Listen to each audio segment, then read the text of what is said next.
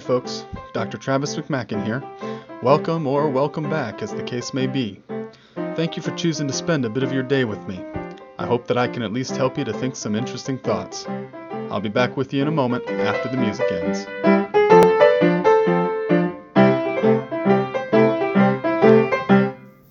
So today I'd like to share a little Helmut Gollwitzer with you. The other night I was sitting up late reading, as I am wont to do, and I came to the end of this essay of Gollwitzer's that I've read many times before, and the conclusion just struck me to such an extent that I wanted to share it with you all. It's got some great stories in it, and it's got some really good food for thought as well. This is the last couple of pages of Gollwitzer's essay on the Kingdom of God and Socialism. It's translated in George Hunsinger's Karl, Barth, and Radical Politics. I'm reading from the second edition of that work, and it appears on pages 83 through 85, the section I'm going to read. And I'm just going to dive right in and allow you all to bask in Gollwitzer's thinking here about Barth and to draw your own conclusions. So here we go. So this whole essay is about the place of socialism in Barth's thought. So here's Gollwitzer. We can no longer pose these questions to Barth.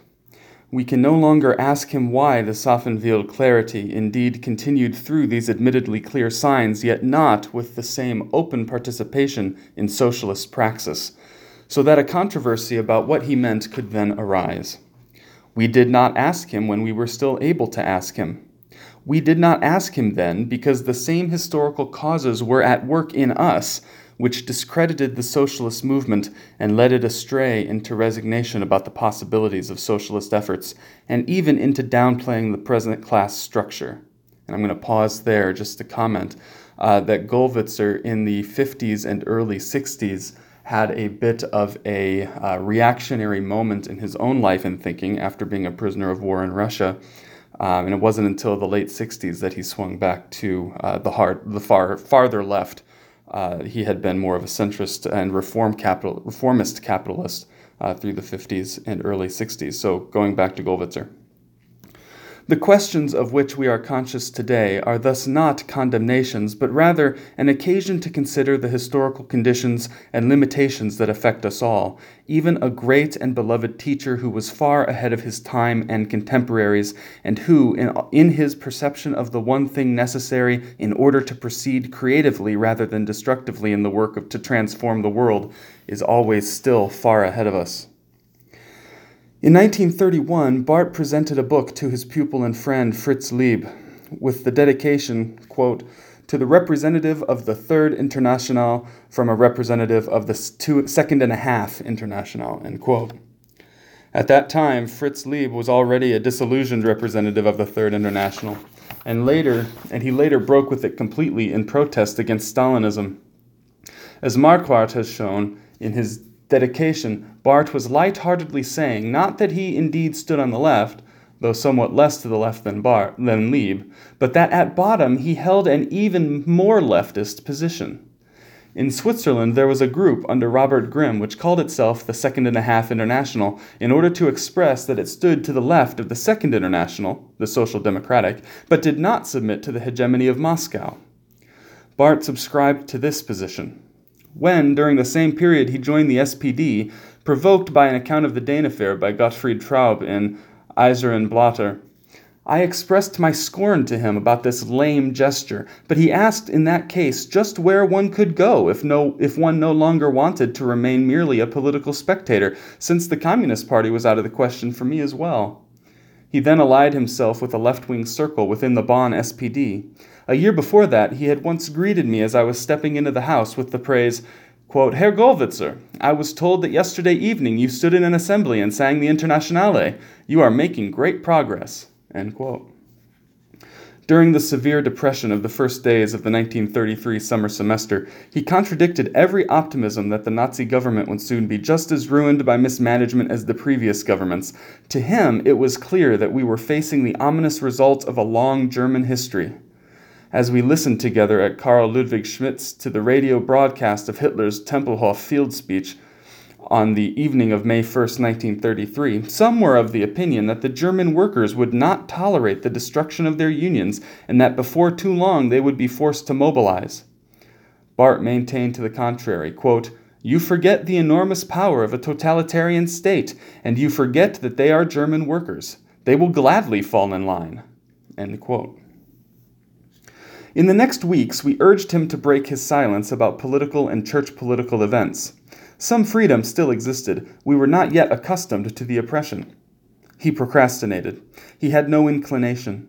Then he wrote a long manuscript. One evening he read it to Charlotte von Kirschbaum and Helmut Traub. Traub relates that it was a completely political and unprecedentedly sharp manifesto. The two listeners immediately responded that it would be impossible to publish. The next day, he, the publisher, and the printer would all be sitting in prison. Angrily, he put the manuscript away. It no longer seems to exist. After a few days, he began writing again and had soon completed a new essay, which he once again read to the two. It was the now well-known first number of Theologische Existenz heute. The two were enthusiastic, and besides that, satisfied that it could be published. Barth, however, enraged, threw the pages at their feet and left the room with the words, quote, "There you have your politically coordinated theological existence," end quote. And just as an editorial note that Hunsinger gives us, the words that what we have there translated as politically coordinated is gleichgeschaltete, and the slogan, the noun form of that, Gleichschaltung, was political coordination. It was a slogan of the Nazi regime about coordinating all areas of German life with the Nazi regime. So Barth is making a very direct political reference there. So, last paragraph.